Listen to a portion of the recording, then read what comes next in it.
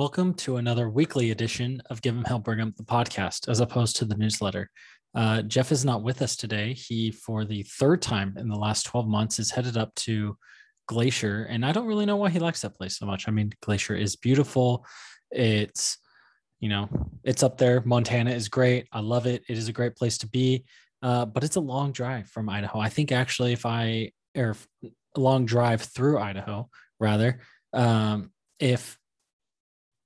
If I were to go there, I could probably get there faster from Arizona because I can actually fly up there on Allegiant out of Mesa, where Jeff just has to make that long trek. It's like 9.5 hours in the car with his three kids up there to Glacier. And I just don't know if it's really worth it, but this is probably going to be a weird episode. I admit that I am a little bit nervous about it just because I have not done a solo episode before. Jeff has been the solo guy twice for different reasons. And, I haven't done them before. He told me that he needed a little bit more of an agenda. There's no one to pick up the slack when we get wild hair ideas and we start Googling during the show. I'm more of the one that typically keeps us focused, whereas he is the one that gets way off track and he adds the flavor, and I keep it reined in just enough that this whole thing doesn't fall apart. So we really do play off each other, and I'm a little nervous because I think what he brings to the table lends itself to the solo show a little bit better. But anyways, we're going to see how this goes. We got a couple things up here on our agenda. First thing, going back to Allegiant, Allegiant is adding 2 new flights out of Provo. So they are now flying to Palm Springs, which I don't know, maybe there's that many retired people that in the winter are trying to fly down to Palm Springs from Provo, but they're also adding a flight to Houston. So I don't know if that's just because the sheer number of members that are moving down to Texas from other places, but I think we can probably conclude that this is definitive Big 12 smoke, and BYU and Houston are going to expect an invite to the Big 12 any day now. And it is definitely 3,000% going to happen. Speaking of the Big 12, I did also want to just take a look at our favorite resident Big 12 aficionados. And I don't know why we discussed this. I don't know why there's 2 of these are both the West Virginia guys. So apparently all information, all hashtag sources related to the Big 12, they don't go through Austin. They don't go through Norman. They don't go through Stillwater or Dallas or Waco or anywhere else in the league. It's all about Morgantown, that school out on an island that showed up 9 years ago, whatever it was, has no real historical ties to the league. That, my friends, that is where all of the sources come from. And maybe it's just because people think like, oh, I don't know, maybe they think, oh, no one pays attention to West Virginia, so we can blab a little bit. But let's take a look at MHV 3 or MH version 3. We still haven't decided what that was and what the dude of West Virginia.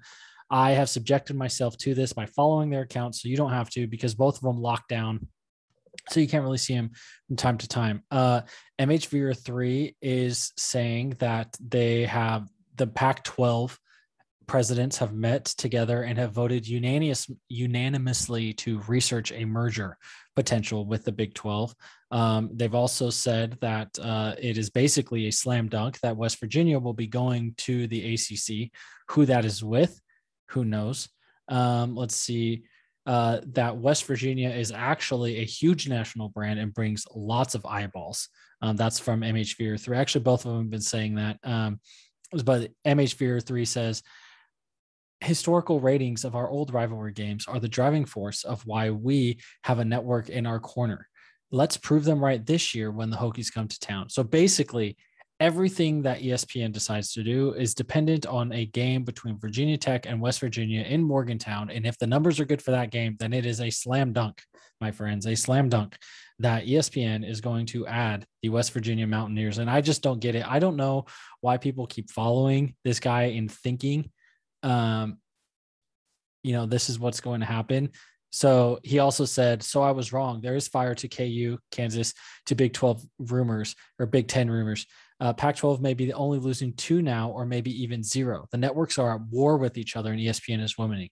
More and more Big 12, so the 8 schools minus the 1 to 3 that are leaving, gravitating to a merger of some type with the Pac-12 -1, 0 to 2. So basically, he is now saying that the Big 10 is going to make a play at the big name brands in the college, in the Pac-12, some, which has been floated that they're supposedly interested in USC, UCLA, Cal, and Stanford, either that group of four or possibly, USC and Stanford, just because they're the private schools, they can do what they want and go over there, or looking at USC, Stanford, Oregon, and Washington. Some kind of combination of those have been floated out in the last few weeks. But apparently Kansas is on par with those. Obviously, Kansas is a great basketball school. Big Ten cares about basketball, but really, and then he's saying that the leftovers of the Big 12 will merge with the leftovers of the Pac-10. And that honestly, if that comes to that point, probably would happen, because it would be the kind of the leftovers banding together to try to say, we're stronger together. And that could actually make some sense. But I think what the key thing here with these guys is they kind of paint this picture of here's all the different things that are going to happen. And then they kind of give little nuggets, and you can draw natural conclusions of where it's going to lead, right? Like if you think, the irate 8 or little 8 or leftover 8, whatever you want to call those schools left in the Big 12. If you say, if those 8 schools lose 3 more and the Pac-12 loses a couple, and now you're looking at, okay, well, here's kind of the stepchildren of the P5. It would make sense for them to band together and their university presidents to just say, well, let's just stick together and write it out and see what we can figure out. And so, especially if you're looking at those 8 schools from the Big 12, if they lost 3 of them and are down to 5, they can't even function as a conference. So they have to find somewhere. And if the Pac-12 loses 3 schools, then it's like, okay, well, we can take 9 and 5. We have a 14-team league that covers everywhere from Texas West, and we are there. And so that would make sense. But there's still, if you go on other message boards, like the thing is, it's all of these schools that are the left outs. That is where all the talk is coming from. Nobody's talking about this, except for if you look at the USC thing. Every time anything related to the Big 12 gets brought up, USC fans say, this is trash, this is garbage, we need to get out of the Pac-12, because they don't want anything to do with them. So it's really interesting to follow and see. Let's hop on over to the dude of West Virginia, Christopher Lambert. Now, he has been more adamant that the ESPN is going to invite, that ESPN is probably going to invite the West Virginia, and it is a slam dunk deal. But now he is saying again, now he's kind of backtracking this a bit. And he says, the ACC and Pac-12 are nervous. They don't think the SEC is done, and they don't believe the Big Ten is going to sit by and watch the SEC monopolize college football. So the SEC can try all they want. We've talked about this, but you can't expanding for expansion's sake. That's done. That's gone, right? Like the Big Ten did that with Rutgers and Maryland back when carriage fees were much more of a big thing. Everyone is streaming now. The future, yes, cable is still a thing, but it is fading, and people eventually, like if you're planning for the future, you need to be ahead of the game, and you need to care about brand and following, not necessarily, what market are you going to add. But the SEC, the Big Ten isn't going to turn around and add, Texas Tech and Iowa State for the sake of getting to 14 teams. 16 teams. They're going to, if they add someone, it's going to be a brand that brings value and can increase over things. Or maybe the SEC does look and say, hey, Penn State, Michigan, Ohio State, Wisconsin, you guys interested in coming down? And we just do a 30 team, maybe they push and go to 30 teams, and USC gets in on that. And like, there's 2 West Coast teams, and say, hey, we're just going to do this and make an actual professional league. Maybe that happens. I don't know. And maybe, I don't think it's going to happen right away, but he's also saying, he says every Big 12 program has reached out to and been contacted by another Power 5 conference to gauge interest. He has gone from saying that this will all happen very quickly to all Mountaineer fans just need to put this whole thing aside until football season is over, because nothing is going to happen that rashly, and that quickly.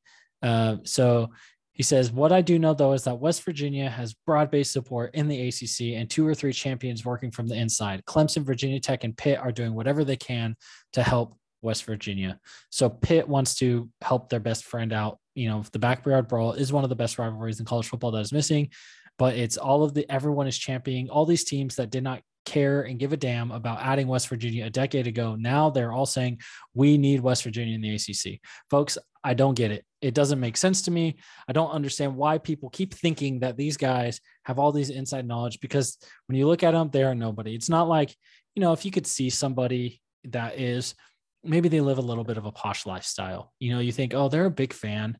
They've got some connections. Maybe they've got money. They're a big booster, but not these guys, right? Like you look at them and they're kind of, they're like us, they're just random guys, maybe they had a class with someone who's a former player. I don't even know if they're alumni of the University of West Virginia or West Virginia University, whatever they call it, but don't pay them too much attention. We will do our part here at Give 'em Hell Brigham to give you just the juiciest tidbits, the most ridiculous in the wild. And honestly, it really all comes from them. I've looked at other message boards. Like I've hopped around the Big 12 message boards. I've looked at the Pac-12 stuff, and really there's nothing coming from anywhere other than those guys. And you have the national media writers. Dennis Dodd is very plugged into the Pac-12 and the Big 12, especially in their workings. He did famously also, well, not famously, many of you don't know this, but in 2016, during the last discussions with, major discussions between BYU and the Big 12, Dennis Dodd did DM Robbie McCombs and tell him that if BYU gets invited to the Big 12, then he is definitely going to be the starting shortstop for the Yankees. So if we see Dennis Dodd get added to the 40-man roster of the Yankees anytime soon, then we know they're serious movement. But he has been reporting on this, and he has way more sources than these random guys do. And he's saying, everyone in the Big 12 that's left, basically, their best option is to stand pat. They need to band together and just kind of ride this out. It is kind of a prisoner's dilemma of who can find a landing spot first, but none of the other leagues are going to act quickly and make brash decisions, because, if you piss USC off and that's your anchor team of the Pac-12 and they're mad because now they're subsidizing someone else, they may just leave. And then you are in a worse off position. Like the Pac-12 is worse at 14 teams without USC than it would be at 12 with them, right? That is just that that brand accounts, it is that brand in Oregon and to some extent Washington. Those two are to the Pac-12 what Texas and Oklahoma were to the Big 12. And so they need to keep them happy at all costs. And ultimately that's going to be priority number one for the Pac-12 when this is all said and done. For the rest of these other schools, they may say, hey, yes, you're not going to get to ride that gravy train as more, but where Dodd initially was saying projections are going to come to around 9 million. Now he's saying maybe closer to 20. And if you add some good, bigger name brands with better followings, like the Cincinnati or, the Cincinnati's, the BYU's, the UCFs, the Memphis's, you can that have a good national appeal and can create a fun league. Maybe you get back up to 25 or 30. Is it the $40 million that they got this last year with Texas and Oklahoma there? No.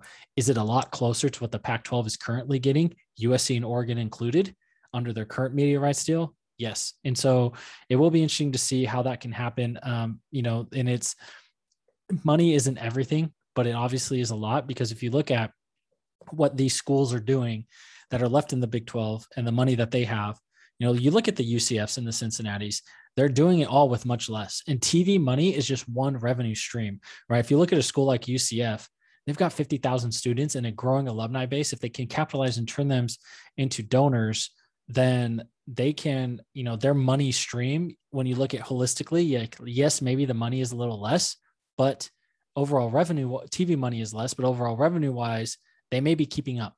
And if they can get a little more in there. And so it's not always everything, right? Like yes, money buys facilities and does different things, but also if you have donors who are big in construction and willing to donate a building, the money doesn't matter. If you have donors who say, hey, we want a new scoreboard, you don't have to pay for that new scoreboard if you get earmarked money. So there is more to it than money, and I don't think these schools should, you shouldn't fret over $5 million. I know that sounds like an insane amount of money, but if you're talking about, we could maybe get $35 million and be in a slightly unstable place, or get $30 million and be very stable, obviously that $30 million is the much better grab. So it's not going to get resolved anytime soon. By all public reports, Texas and Oklahoma are still planning on being in the Big 12 for the next 5 seasons. They haven't, the legalese hasn't started yet of, filing suit and figuring out the money. And so until that pressure gets put on, it makes sense for those remaining 8 schools to stand pat, because they don't want to invite someone else in to split the pie until they have to. they don't want to leave early, because if they leave early, then they have to pay their own exit fees. And those other schools can't afford to pay $75 million. It's just not in their budget for them. And most of them don't have the donor money to pony up just a one-off thing for that, especially if it's going to like the Pac-12 or something like that. If it's getting into the SEC, you can get that. You can get that hype. You can build the train, whatever. Into the Big Ten, you could probably make that happen. But going to the ACC or the Pac-12, that probably it's going to be a hard time to generate that excitement needed to make that happen. So that's all we're going to talk about with that today. I know we're all tired of alignment. It has been going. We just wanted to give a weekly update. We have not, and if you have not joined us yet, we haven't had too much alignment talk. It is a great place. Please hop onto our Discord server. If you go to giveemhellbrigham.com, right on our homepage, you will see there will be both a sign up link where you can sign up for our newsletter, either paid or free. And it is a free newsletter. And then there's a link there at the top of the page that says Discord. If you click on that, it's going to invite you to join our Discord server. Now, if you use Teams or you use Slack or you use, Skype, I don't think Skype is around. It's been killed for Teams. But if you use anything like that of Teams or Slack, those are the two most common ones for chatting in the workplace. You'll be very familiar with Discord. We've got, you can join multiple servers. So if you want to find different groups to talk to, you can. But in our server, we've got channels for BYU sports. We've got channels for national sports. We got channels for job posting and job hunting to help each other out. We've got college sports. We've got pro sports. And we have BYU specific things and general things. We're up to, let's see, we just rolled over 50 members today. There's our tried and trues. Like we see you in there, Braden Day and Derek Miles. And of course, Corley Ward, Mike Polson. Jared, his handle in there is Jared the Cougar fan. So I'm not sure. I don't remember what his last name is, but we have our tried and trues. We call Jeff and I jokingly call them the Jeffites. Ben Criddle talks about the Mitchites when Mitch was over at ESPN 960. But we have our tried and true people who are very active on 24/7, and their response has been from everyone who's joined the Discord that it is a much better community experience. And so we've had some people asking kind of what the difference is between the newsletter and what we've got at 24/7.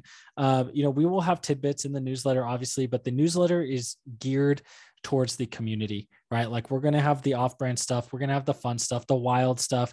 The Discord is going to be is primarily tied to the newsletter.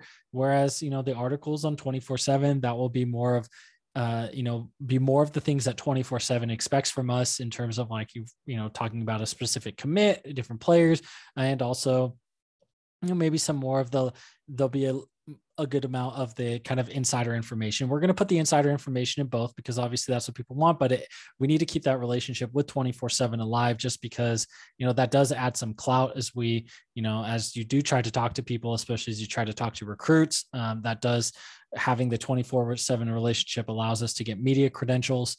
And so, in our respective states to cover high school sports.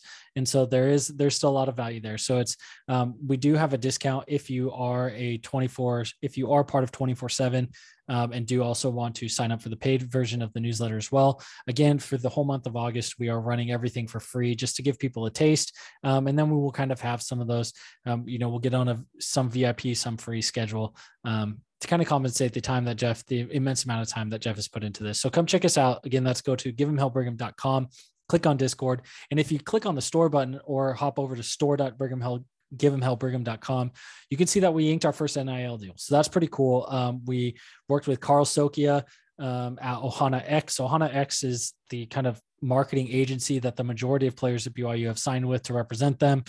Carl is a great guy, and he's navigated these NIL and everything that happened. He's got a close relationship with the university and compliance, and making sure we do everything above board with what the NCAA wants. So Lorenzo Fauatea is the first Give 'em Hell athlete, and so he is our official on-field Hellion. We have a shirt for him, specifically designed for Lorenzo, and every penny that we make above cost, like all of the net profit from every single Lorenzo Fauatea shirt that we have, will go directly to him. And so if you go on our website, you can see the Zoe, it's on there in a variety of colors. You can go ahead and order those. It's a great design. Jeff and Lorenzo worked on it together, and it was something that Lorenzo wanted. And he was really excited to be our first guy. And so we don't know how long this will last. There is a chance that maybe some other bigger brand comes in and wants to do an exclusive deal with all players or whatever. But in the meantime, you can hop on to the store, and you are not supporting us. If you buy this shirt, you are supporting Lorenzo directly. So go hop on and give that a whirl. And, you can get yourself some player exclusive gear. And that's pretty cool when you think about in the history of college football. That's something that hasn't been able to happen before, right? Like all these guys, that's something that we just haven't, that's something that we haven't been able to do and really been able to see happen. And just because of all the name, image, and likeness deals. And whether you think that a scholarship is enough or not, somebody should be able to, if you slap your name on something and someone thinks you're cool, you should probably get paid for it. And so it's great that we have that. We do have a handful, we have a good handful of these shirts that have sold. So go again, that's givehamhellbrigham.com, click on store. You can see the Lorenzo Fauatea shirt, and we're excited for Zoe. He's going to have a big year. He's healthy and he's ready to get after the quarterback. News out of fall camp has been pretty slow. You can read into things. I think it's pretty clear now that Jaren Hall is QB1. He is, he's slowed down. He's doing everything. I feel like I need to slow down. My mind is racing. I'm talking a little quick, kind of getting that fast city slicker voice going. And I need to slow it down a little bit. But as we go into fall camp, Jaren Hall is number 1 on the depth chart. I think we've seen the biggest tell of that is that from all reports, he has been getting times with the 1s and hasn't been spending any time with the 2s or the 3s, where Baylor Romney and Jacob Conover, they're getting a little bit of run with the 1s, but then they're also both splitting time. They're doing a lot of work with the 2s and 3s, and there's flopping days, right? Like some days Conover's with the 2s and Baylor's with the 3s. Other days it's flipped, but the vast majority of reps with the 1s are going to Jaren Hall. And he's just got that look, right? Like it's, my friend Danny Holmgren texted me the other day, and Jaren had his first post-practice interview, and he was like, "Oh, that's our quarterback." And he said, "Look at the gold chain. Jaren, he's got the mustache coming in. He's got the gold chain around his neck. He's got just that little bit of swagger that you expect. And if he comes out and you see that first snap, if he spins the ball in his hand, that's when you know a QB is on it, right? When the QB's got the gold chain and the ball spin, they are ready to play, and they don't care what you think about them. They don't care what anybody else thinks about them. They trust their arm and their guys, and they're just going to go out and sling it. And that is exactly what you want. That's the attitude of the QB that you need. And so I think it's going to be Jaren Hall. But I mean, we're coming up on, there's football 2 weeks from Saturday. I did hype. I tried my best to hype the CFL, and the CFL season started last week. We got Riker Matthews and Robertson Daniel, 2 BYU alums. They're both playing up there for BC and Toronto respectively. And, and there's games starting this week too, all weekend long. Usually it's Thursday, Friday, and Saturday. It's usually Thursday and then a doubleheader Friday, and then a game on Saturday, or a doubleheader on Saturday and a game on Friday. But, there's 4 games a week. It's fun. You can watch it on ESPN. And it's great, but there's college football 2 weeks from Saturday. So we're 2 weeks away from week 0. There's not a ton of great games that, that first season or that first week of the season. We have, but August 28th, we've got Nebraska, Illinois. So there's a Big Ten conference game. That's a little weird to have that. UConn at Fresno State. There's another FBS game. Hawaii at UCLA. That could actually be a fun game, and maybe Hawaii does something. And the prime game, I think, is probably UTEP at New Mexico State, a bit of a Super Bowl, if you can even find that one being broadcast anywhere, because New Mexico State has their games broadcast on Flow Sports, which is that's worse than the 2019 UMass game was when we have to find out whatever weird channel that was on to watch that one. And then Southern Utah at San Jose State. I think that one may actually be intriguing just to see kind of how San Jose State looks, right? Like it was kind of a miracle season they had last year. Going and winning knocking off Boise State to win the Mountain West Conference Championship. That was a great year for them. And, kind of to see what they could do. And they,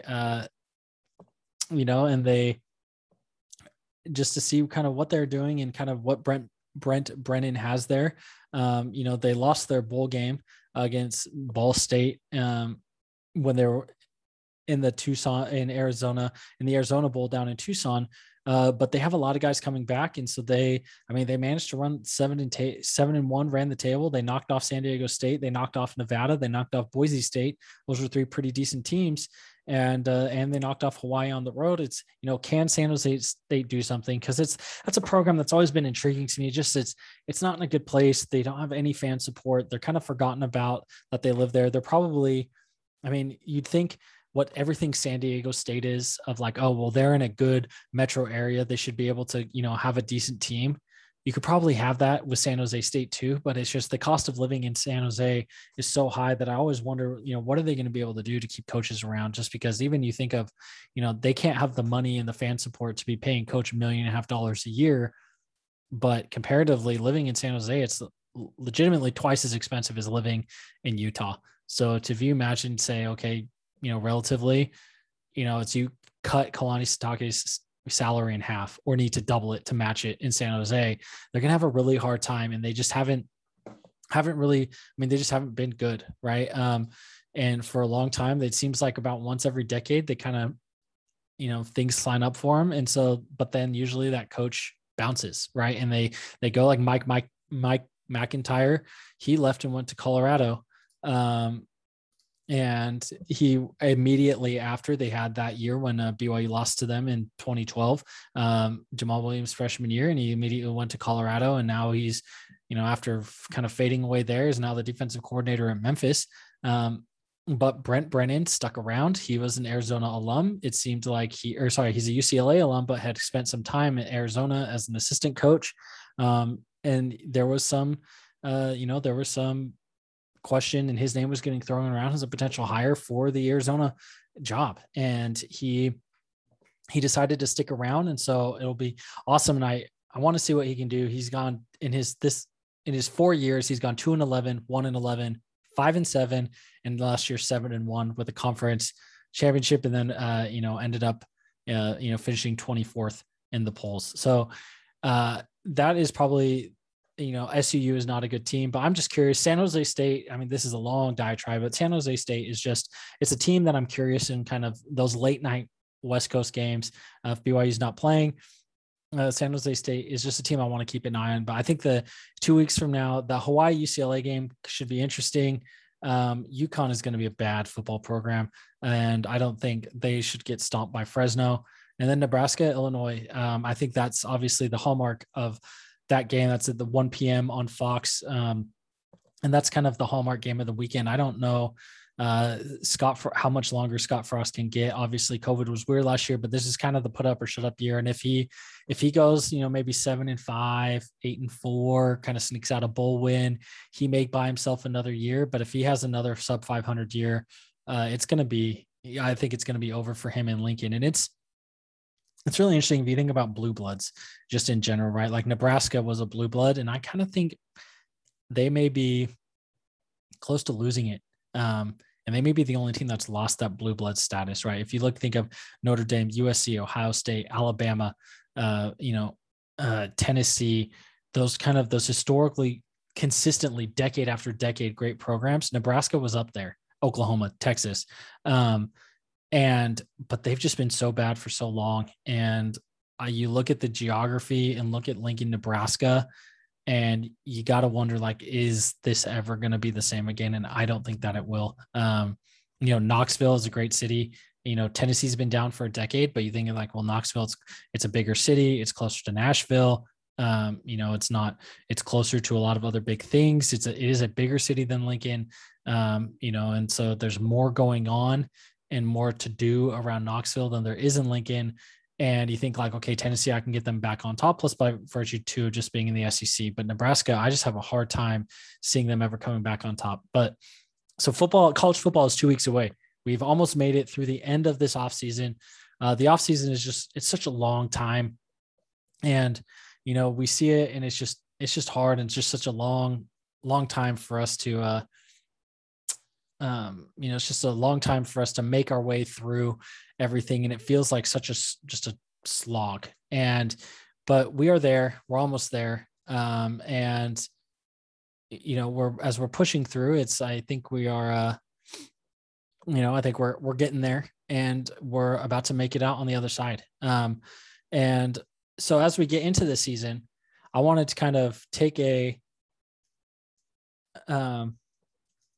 minute just to talk about kind of the numbers of the season. So it's, I'm Jeff kind of tells me I'm the numbers guy. I'm the data guy. You'll see me, I post a lot of stuff from, I've got a visualization tool called Metabase set up with a ton of college football data. Thanks to the guy over who runs collegefootballdata.com, pull through his API. I've got that, kind of synced up and I'm pulling through a bunch of different things. He does a lot of the heavy work on the back end and I just make it pretty and share some things to enjoy it for you all. But there's a couple things I want to talk about. And first, I want to talk about extra points added. This is something that has kind of become the gold standard de facto way of measuring success. I don't know if that's necessarily the best way, but it's a way, right? Like football being a game of inches, it's hard to quantify a lot of these things. And it's the extra points added. The initial thing actually goes back to Virgil Carter. And when Virgil Carter when he was in the NFL, he was also a grad student at Northwestern, and he was trying to get more definitive answers to the questions of how a game should be called or decisions that should be made. And he was trying to statistically quantify the game of football. And he came up with the idea of extra points added. And so the concept is really simple. You look at the weighted average of all the possible ways the next points could be scored. So if you have you had a penalty, you have 1st and 20 at your own 1 yard line, right? The most likely thing that's probably going to happen is you're going to go 3 and out. You're going to punt it away. Your opponent's going to get decent field position. They maybe get 1 first down, or they may not even need a first down, and they'll be in field goal range and attempt a field goal. Or because they already have a good field position, they go down, they score a touchdown, right? Like your opponent is more likely to score the next time. Like the next points that are scored in that exact situation are more likely to come for your opponent than you. So there's 6 ways of the next score happen, right? Like you can score a touchdown, you can score a field goal, you could get a safety, or your opponent could score a touchdown and that'd be like -7. Your opponent could score a field goal, that'd be -3. You could get tackled for safety, right? If you're at your own 1 yard line, you may get hit for a safety. So that's actually probably the most likely. And so you have a safety, and that's -2. So if you take the average of all of those, that's how you get what the extra points, the expected points would be. So if you say there's like, there's a 45% chance that you score a touchdown, there's a 45% chance that you kick a field goal, there's 1% chance of a safety, a 3% chance of giving up a touchdown, whatever, you go down them. And, you do the weighted average of all of those. So 7 points times 0.45 plus 3 points times 0.45 for 45% of that, 2 points times 1%. You go add those all, multiply those out, add it all up, and you get a number. So say like 4 points. And so the next play, obviously, maybe you go from having that 1st and 20 from your own 1 to you have a 40-yard pass. And now you're looking at 1st and 10 from your 40-yard line. Okay, now you run through all of those same calculations again, and now instead of maybe 4.1, you have 4.9. And so that play added 0.8 points to you. That was the expected points added, was that single play was worth 0.8 points. And so it's hard to visualize and hard to kind of talk through, but you'll see it around, you'll see it charted a lot. And usually what it's saying is, it's a touchdown drive is made up of a bunch of plays, and how do you quantify what each of those plays are worth? And, and how do you quantify, can you quantify luck, where there's teams that did a lot of really good things, but just couldn't close out? and just couldn't quite get into the end zone. And maybe they're doing, and that is a team that you may be bullish on. And that's kind of what we saw with 2019 BYU, right? Like the offense was very good and then sputtered in the red zone, and they focused on that in the offseason. And then last year they came back and they were dynamite. And so, as you kind of move on and you kind of move up and do that, you kind of can see different things and find, you can find areas of the field where the team struggles. All of these extra expected point models, they are kind of like opponent adjusted. So you can kind of see, is it who is really good and who's not? And it's obviously, it's not the end all be all.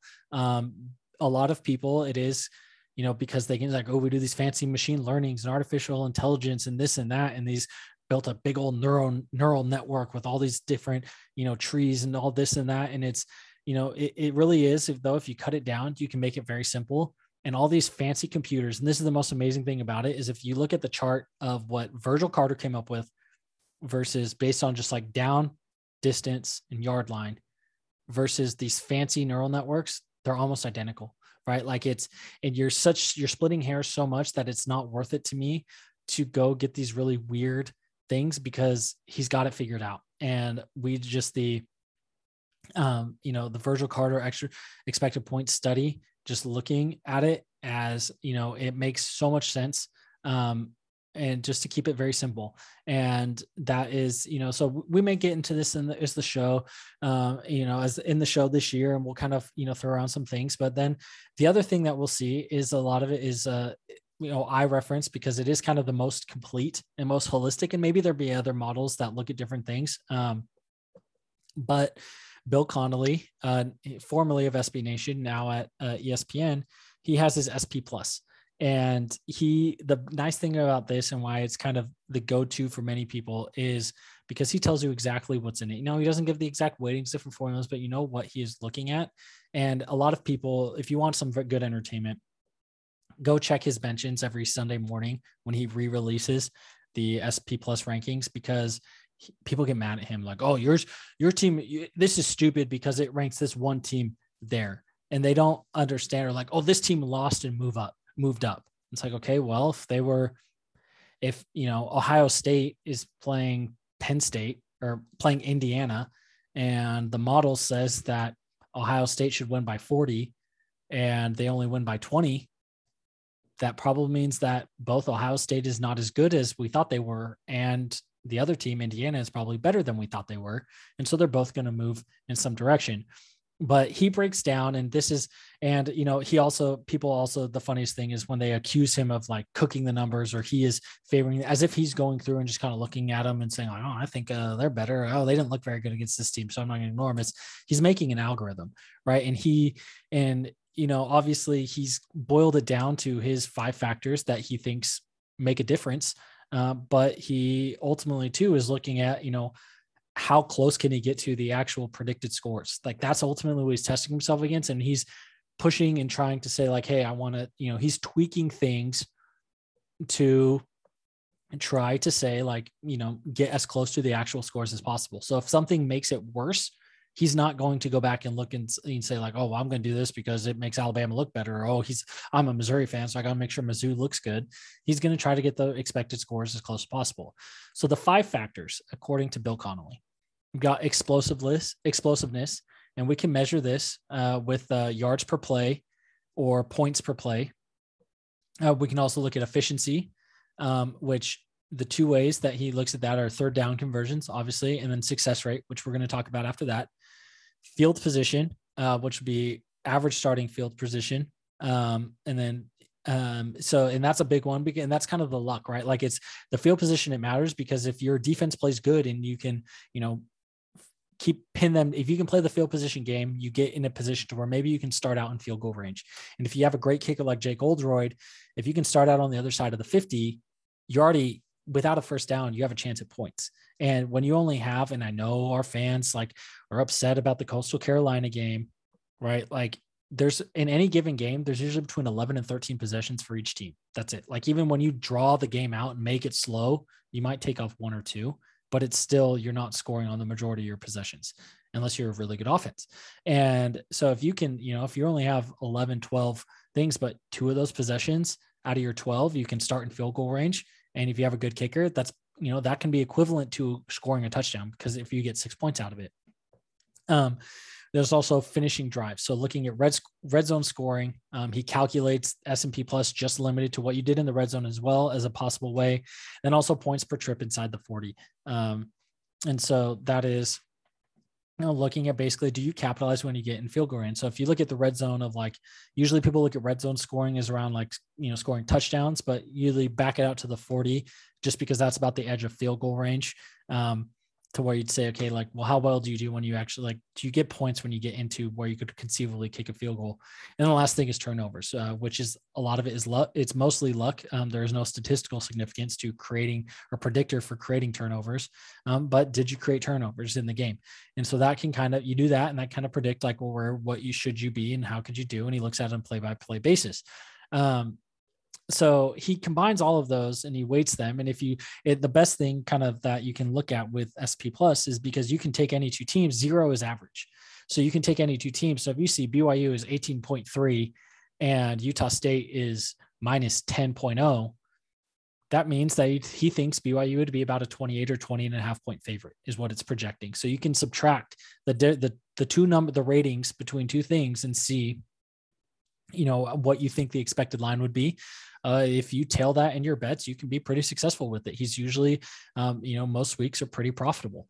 And so you can take a look at that and see, and he's got most of his stuff is behind the ESPN Plus paywall. Most of our listeners probably have ESPN Plus because their kids got them sucked into buying Disney Plus, and it's only a couple extra bucks a month to get Hulu added on.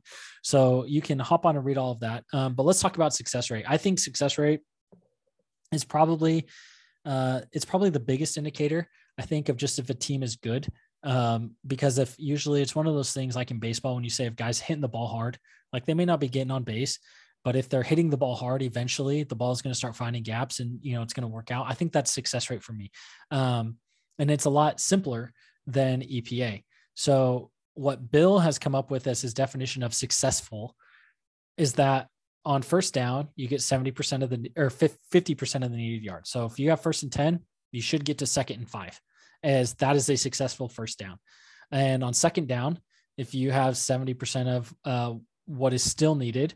So if you have 2nd and 10, you should get to 2nd and 3 or 3rd and 3, right? You got 70% of the yards. Or if you have 2nd and 5, then, you should be, 3rd and 2 or 3rd and 1. And moving to a convertible thing. And then on 3rd down and 4th down, you need to be converting. And so it doesn't do it starting off of 10. So it's not specifically 2nd and 5, 3rd and 3, whatever. It is just from the distance. So if you have a penalty and you start off that's because of a false start, you're at 1st and 15, you need to get down to 2nd and 7 for that to be a successful play. And then from that 2nd and 7, you need to get down to 3rd and 2 for that to be, to get 70% of that remaining 7. So if you look at those, the reason I think it's the best predictor is because it involves consistency, right? There's a lot of fluky things. You could be, it's a measure of consistency. You could score 50 points a game and be 10% successful if you ran 100 plays super fast and your QB went 8 of 100 with 8 long touchdown passes. But you would definitely, anyone watching that would say it was luck, and you didn't have a really great game plan. Usually a long play isn't necessarily about game planning. It's more of, it's either one blown assignment or, someone slipped on the turf, right? If you have a DB slip in their man coverage and you have a receiver streaking down the sideline that's just wide open, that wasn't necessarily a bad play call. That wasn't anything to do with your game plan. It's just something that happened. And those plays like that happen. So can you try to remove those out? And I developed a flavor of this, what I call the average scheduled yards. So it's similar to taking how EPA is kind of, well, this is what the expected points was before, and this is what it was after. I took the difference of how far off you were on that play from success. So if on 1st and 10, you need 5 yards to be successful and you got 2, you were minus 3 yards from being successful. If you got 20 yards, then that was plus 15 because you got 15 more yards than you needed to kind of trigger that success flag. And so I kind of came up with that, and I actually talked to Bill about it, and it, seemed he really liked it as well. And it does paint a good picture. And if you look at it, you do see the teams that were pretty decently successful, and you do see the teams, that say like, you can see where they're at and kind of what they look like. And it makes a good amount of sense. And you can see like, oh yeah, those, obviously Alabama, you can see even the smaller teams too. Like you see like the App States and the Louisiana Raging Cajuns, the teams that ran the ball pretty well. And then you can kind of break it out and say like, oh, who had good defenses, but a bad offense, and vice versa. And you can see a lot of things. Another thing that's very important to remember, and this is something that is, if you are ever looking at data and working in yourself, to take out the outliers. And this is hard to do because you can't really, if you have it, you can say, if you have like when they pulled a quarterback, that was probably a good signal, but that's not always data is not always available of when a quarterback got benched because of a big lead. So again, what Bill Connolly's come up with is 43 point lead in the first quarter, 37 in the second quarter, 27 in the third, and 21 in the fourth. And he came up with this he looked at run versus pass and what teams did, and then found thresholds where after a certain point teams change, right? Like it's you. And so this section is dedicated to the Western Kentucky game from last season. At some point, the game was out of hand, and what is happening becomes irrelevant in terms of trying to gauge what is going on the field. That is garbage time.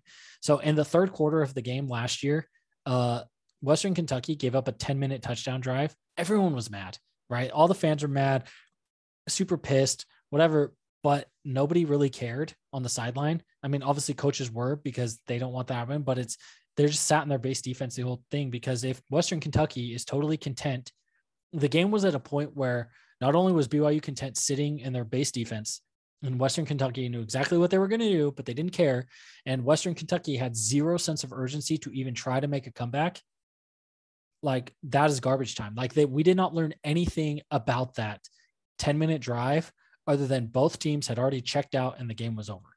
So if you are looking at that drive, that should not be included in future projections, because the state of the game has changed. The state of the game has changed from both teams amped up and trying to win to, or at least one of them still in the game, to both teams being content, which is letting the clock burn and really whatever happens, happens. And so this is play by play. So a game, you can have a game that is a big lead in the second quarter, chips away at in the third quarter. And then in the third, and then it flips back to, they get down the lead, and it flips back from being out of garbage time. And you say, team says, oh, well, we better buckle down. And we kind of saw this last year a little bit with Boise State, right? Like it kind of seemed like they were a little passive. We got a little passive in the third quarter, and, Boise scored those 2 touchdowns after with that long onside kick. And then we saw Zach Wilson come out and throw a bomb, and they said, hey, okay, we're done messing around. And then that kind of finally iced it. And last stat that I want to talk about, and then we're going to get wrapped here. I know this has been the nerdiest of episodes, so maybe some of our fans will enjoy this. This is another one that comes from Brian Fremeau, who he runs the site BCF, not BCS, but BCF Toys. And this is Jeff's favorite, and this is available yards. And so it's similar. It's kind of similar to success rate, how success rate just says, were you staying on schedule? He looks at available yards and says, and it's a flashy number. And if you look it up, you quoted this to a few teams, it's like, oh, BYU is, number 1 in available yards at 78% or whatever it is. You will impress your friends. And it is so simple that Jeff once referred to it as my favorite stat of all for football stats. And it's easy. When you get the ball, how far from the end zone are you? Or the defense, how far is the other team from it? And then you say like, okay, well, if you are at your own 20-yard line after a touchback, you've got 80 yards to go. If your drive went 70 yards and you kicked a field goal from the 10-yard line, your offense moved the ball 70 of the 80 available yards, which is 87.5%. Last year, the BYU offense was number 1 in the country at this. And we were number 1 in the country at this. Overall, offensively, we were number 2 behind Alabama, 71.1% of the yards gained. So that means, right, like it's on average, if our average starting field position was our own 30-yard line with 70 yards to go, then on average, we got 49.77 yards a drive or whatever. And so and defensively, we were ranked number 9 with 36.5. So that means, on our defense, as much as people want to hate them, our defensively, the other team only got 36.5% of the yards that stood between them and the end zone every time. And that was ranked number 9. And so overall, the net was 34.5, and that was number 1. And Alabama was number 2 at 32.6, and then a huge drop to Washington at 25.7. And so when you look at those, it's okay. Like BYU and Alabama are pretty damn good football clubs last year. And obviously Alabama won the national championship, and BYU is pretty dang good too. And so if you look at those available yards, that's along with success rate, that is a great way just to measure and see kind of, okay, where are things at and are these teams moving the ball? And it kind of includes it's kind of great because it includes the explosiveness, but at the same time, because you're looking at it every single drive, those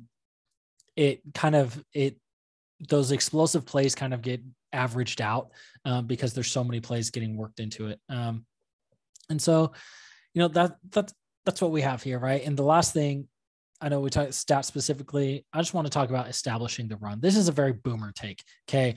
People say you got to establish the run. And this is where you could really separate yourself from the crowd by being the contrarian to that person yelling behind you in the stand about how you need to run the ball and establish the run. The best teams run the ball well. And that's kind of it's a chicken and egg thing, right? Like the running the ball doesn't make you a good team, but good teams run the ball because they're just bigger and better, and they can push teams around, and it chews the clock when they already have a lead. So it's because it's safer.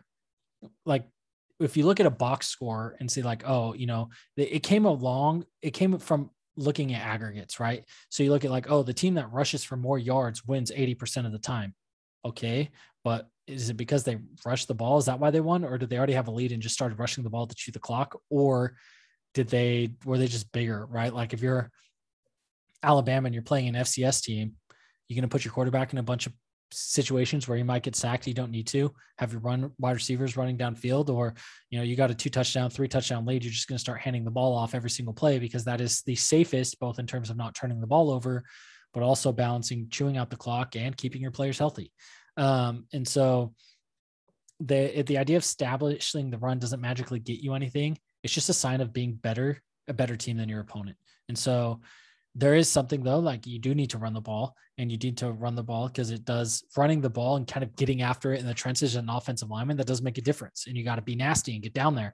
But it doesn't inherently make anything, there's not some magic thing about running the ball that's going to make you awesome, because if you did that, then if that was the case, then Navy, Air Force, and Army and Georgia Southern would be the 3 best teams in the country every year. Right? Because they run the ball more than anybody. And even they establish the run very well, but they don't necessarily always win. So that is kind of my overview, my prep as we get into this season, looking at kind of some of the numbers. So if you want to find some other things, hit me up on Twitter. You can ask me, a great resource is the College Football Data API or .com API. My friend, Parker Shepard, or no, not Parker Shepard. That's someone else totally different that I also know named Parker Fleming. Parker Fleming, who's Stats of War on Twitter. He wrote a great guide of getting started with college football data using R.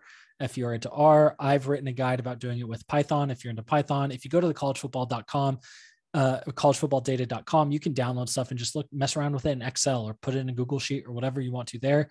You have a lot of different options. If you have any questions, reach out to me, reach out to Jeff, hop on our Discord server. We can talk about it.